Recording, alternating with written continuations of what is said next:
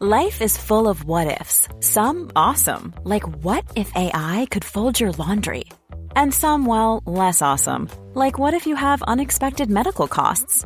United Healthcare can help get you covered with Health Protector Guard fixed indemnity insurance plans. They supplement your primary plan to help you manage out-of-pocket costs. No deductibles, no enrollment periods, and especially no more what-ifs. Visit uh1.com to find the Health Protector Guard plan for you. Mother's Day is around the corner. Find the perfect gift for the mom in your life with a stunning piece of jewelry from Blue Nile. From timeless pearls to dazzling gemstones, Blue Nile has something she'll adore. Need it fast? Most items can ship overnight. Plus, enjoy guaranteed free shipping and returns. Don't miss our special Mother's Day deals. Save big on the season's most beautiful trends. For a limited time, get up to 50% off by going to BlueNile.com. That's BlueNile.com. Burrow is a furniture company known for timeless design and thoughtful construction, and free shipping, and that extends to their outdoor collection.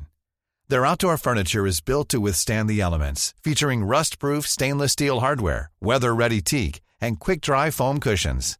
For Memorial Day, get 15% off your Burrow purchase at burrow.com/ACAST, and up to 25% off outdoor. That's up to 25% off outdoor furniture at burrow.com/ACAST.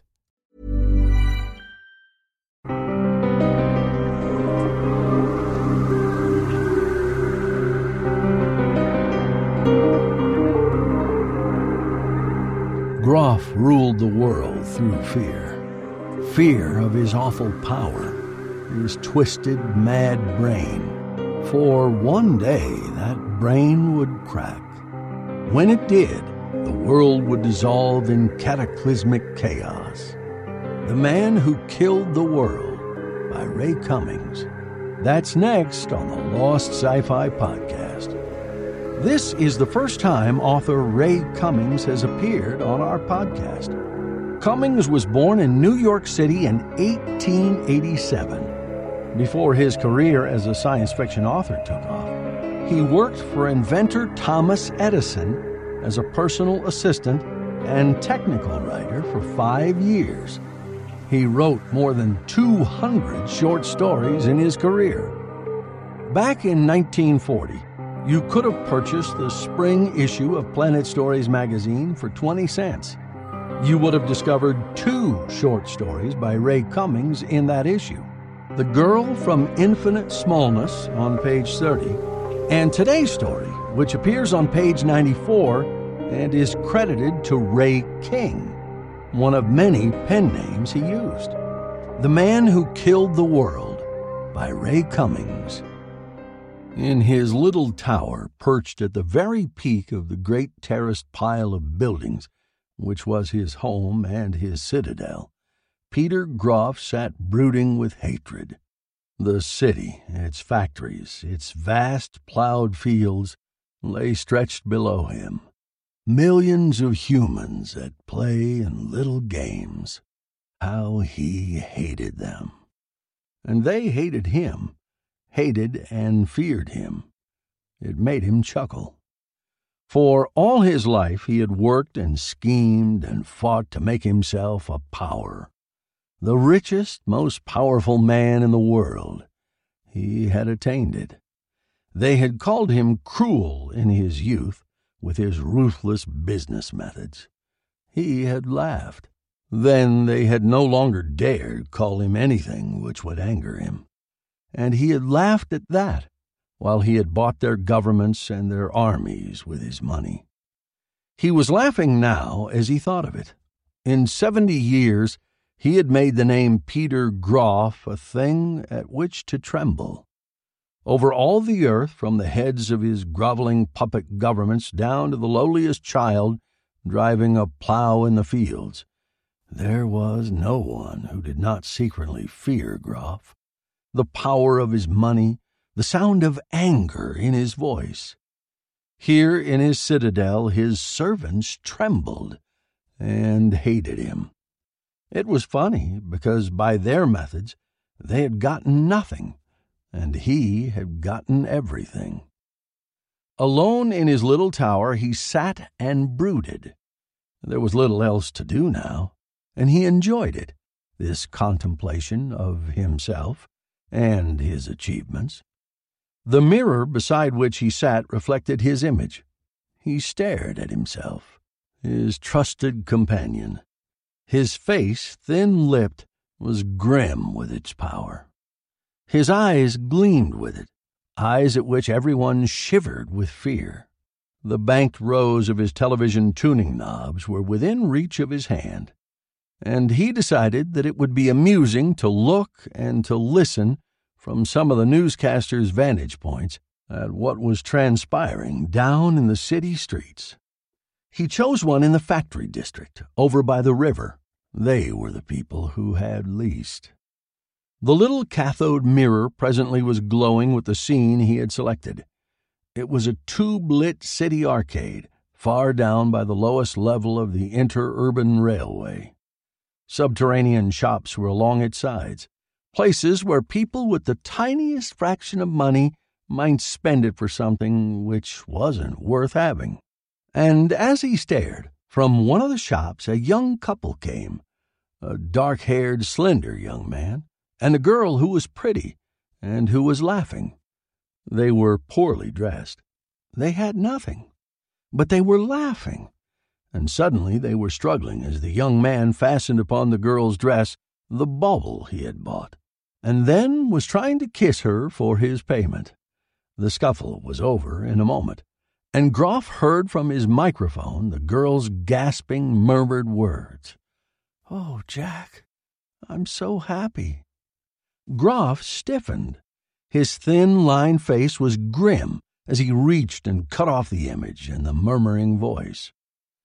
Something happened to Peter Groff that summer night. He wasn't conscious of it.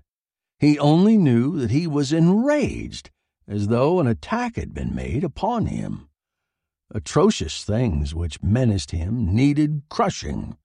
He pondered it, grim with his planning. Near dawn, some of his servants knew that something had happened. They heard him, with his wild laughter coming in an eerie, muffled blur from his little tower. Then young Peller dared go up to see what might be the matter. "Is there anything you need of me, master?" he asked. Groff was staring from his great armchair. "Not now, Peller, but I've just discovered how to solve the situation very quickly. The master has just made up his mind, Peller." It was gratifying to see the terror and confusion on Peller's face. Groff's gesture drove the servant away, so that he would go down into the corridors of the citadel and whisper with all the other servants as they trembled, thinking the master might be displeased with them. The thing took Groff more than a year. The thousands of men whom he sent secretly throughout the world did as he commanded, and did not know why they were doing it. Poor fools! The great scientists who for so many years had been in Groff's employ gave him the technical knowledge he sought. Fools! All fools! They could not guess what he was really after. The lies he told them, which awakened their cupidity, were so easy for them to believe. No servant could know what any other servant was doing. No one could piece it together. There was only the masterful Groff in his tower, weaving the poisonous threads of his gigantic enterprise into a pattern which only himself could see. Then, at last, he was ready. He had tracked down the identity of the dark-haired, slender young worker whom the laughing girl had called Jack. And there came the momentous night when he sent for the young man and the girl. And, white-faced, frightened, they stood before him in his little tower. Groff lolled back in his big chair as he quietly regarded them. "Quite an honor for you, isn't it?" he said, "seeing me in person." "What do you want of us?" the young man murmured.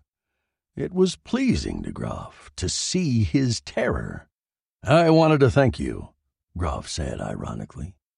"It happened that I saw you two one night, About a year ago, you made me realize what I must do, so I thought I would tell you about it." They could only stand, wordless, frightened. Groff sucked in his breath with anticipatory pleasure. In a moment now, they would be more than frightened. They would be utterly terrified, and their terror would spread like a wave around the world. Groff was lashing himself into grim anger. "You are going to die," he said. At the girl's sudden little whimpering gasp, he raised his hand. "That sort of thing won't help you any. You and everyone on Earth. This is your last night of health. Tomorrow, at dawn, you will all start swiftly to sicken. In a week, a month, you will be dead." How well they knew that his threats were never empty. They were huddled together now, with trembling arms around each other as they stared at him. He lashed himself further into anger as he told them that he realized how millions of people were conspiring to the end that Groff might suffer misfortune, a menace which he could no longer tolerate. How those millions would squirm as they saw death coming upon them. The supreme power of Groff at last demonstrated to its ultimate. Queer that he had never thought of this logical climax to his great career. Not until that little incident a year ago, when this young couple had caused him to envisage it. He was telling them now what he had done. The little depots all over the earth, compressed with caged bacteria, little time bombs, all to explode within 30 minutes of this present instant. The women and children, the aged, would die first. But the polluted air, the contagion spreading everywhere, in a week, a month, the swift and deadly bacteria would leave no one alive. "You are going to do this to us?" young Jack murmured at last. "Why not? It is my destiny." Never had Groff felt so quiet and comfortable a thrill as now, and this was only the beginning. "Others before me have tried their little conquests," he said, with his grim smile. "Men who wanted power and got it, just in a small way and for a little while. There was one, I recall reading about him, one who was so foolish to disclose all his plans by writing them in a book, years before he had a chance to accomplish them. I am not like him. I tell you now, when there is a scant 30 minutes before your inevitable annihilation begins." "You hate your fellow men so much?" Jack murmured impulsively. "You would kill yourself, just for the pleasure of killing the rest of us?" To die. It sent so strangely a queer little shiver over Groff. He had always felt it, but no one could ever know it save himself. How many times his vaunted, reckless bravery had awed his fellow man. He sat very straight now, and his eyes flashed. "I have never been one to fear death," he said. There's never been a faster or easier way to start your weight loss journey than with PlushCare. PlushCare accepts most insurance plans and gives you online access to board-certified physicians who can prescribe FDA-approved weight loss medications like Wegovy and Zepbound for those who qualify. Take charge of your health and speak with a board-certified physician about a weight loss plan that's right for you. Get started today at plushcare.com/weight-loss. That's plushcare.com/weight-loss. plushcare.com/weight-loss. Everyone knows therapy is great for solving problems, but getting therapy has its own problems too, like finding the right therapist, fitting into their schedule, and of course, the cost. Well, BetterHelp can solve those problems. It's totally online and built around your schedule. It's surprisingly affordable too. Connect with a credentialed therapist by phone, video, or online chat, all from the comfort of your home. Visit BetterHelp.com to learn more and save 10% on your first month. That's BetterHelp, H-E-L-P. But as always before, he knew now that he was safe enough. His armed citadel here was wholly safe from outside attack, even if the stricken multitude should find brief strength to try and assail him. His retainers, thinking they were safe, would remain at their posts. Poor fools! At the last, even they would be stricken, and Groff would retreat up here, impregnable, here in the tower and its neighbor little rooms. He could maintain his unpolluted air, and eat the food and drink the water which he had stored here in such abundance. Perhaps even nature would let him live the longer for his isolation. Master of the earth, the man who owned everything. Pride swelled him again as he thought of that poor little fool who had only wanted to make himself the titular leader of the earth, and in his own fatuous conceit had written it all down in his little book. "You have good reason to fear me," Groff said. "You realize it now?" The young couple were white-faced and trembling as they clung to each other, and suddenly the girl murmured, I pity you." Groff caught at it, with his sudden wild rage flooding him. "You lie," he rasped. "You are frightened. You are terrified of me and my revenge." "Revenge?" young Jack muttered. "I wonder what we have done to you, except that we live and breathe and try to be happy." His arm held the trembling girl closer, and he turned and gazed into her face, her moist red lips quivering, her eyes like misted stars as she regarded him. "If we are both to die," he murmured, "still we have each other, Manya." "Yes," she whispered. Then it seemed that the youth was not quite so afraid as he straightened and fronted Groff. "Your revenge, when you kill us both, is not quite complete," he said, with a twisted smile. They turned at Groff's gesture of dismissal. At the head of the great staircase, which went down from the tower, dominant with his power, Groff stood with his heavy ornamented robe tossed over one shoulder, and all his emblazoned insignia dangling on his chest. The young couple were still clinging to each other as they descended. Then they were a little blob, dwarfed by distance, dwindling into total insignificance. It was only a trick of lighting of the great staircase, of course. But suddenly, just before they vanished, it seemed that the light had magnified them into something gigantic. The thing was over at last. It was a week, 2 weeks, 3 weeks. Groff had kept no track of the time. Exhausted with exulting, he lay back in his chair with his instruments around him. How wonderful it had been! The ultimate conquest. The power of Groff and Groff alone. So many times it had made him think of those other conquerors, those little men of history who had been thrilled by their trips of triumph into some petty land their armies had devastated. That little man in his air car, gazing in triumph, swelling himself with his pride as he gazed at the death and destruction he had brought to just one petty nation in 3 weeks. Groff's triumph was over now. He had seen much of it, with his telescopes ranging the city, and on his television mirrors, before the television went blank.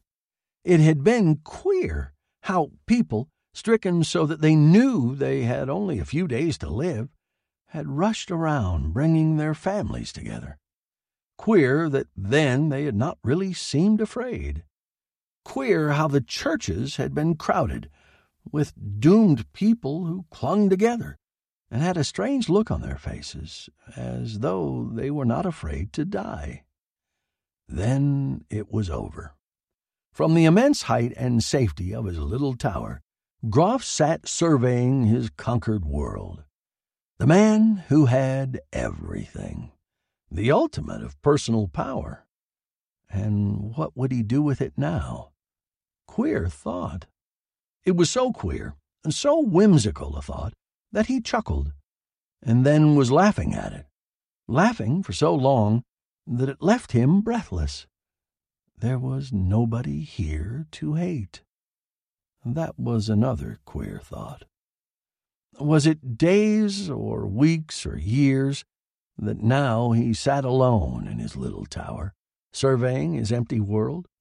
There was nothing to do but gloat with pride at the greatness of himself, and to laugh at the whimsicality of his hungry need to be angry at his enemies, who now did not exist. He had tired of that. Then there were times when he thought it would be satisfying if he killed himself, like the man who had written the book and who could not live when he realized that the time had come when no one feared him. But Groff found that he had not the courage to do that. It tired him to laugh so much, so that often now he sat, just anguished with emptiness. It was queer how that vision of the young couple going down his staircase seemed always here to haunt and to puzzle him. What had been about them that was so gigantic? The thought enraged him, because he knew now that it was something he might have wanted, something he had failed to get. Next on the Lost Sci-Fi Podcast, Barstack found it hard to believe that this girl had helped him escape, until he learned her reason. Moon of Memory by Bryce Walton.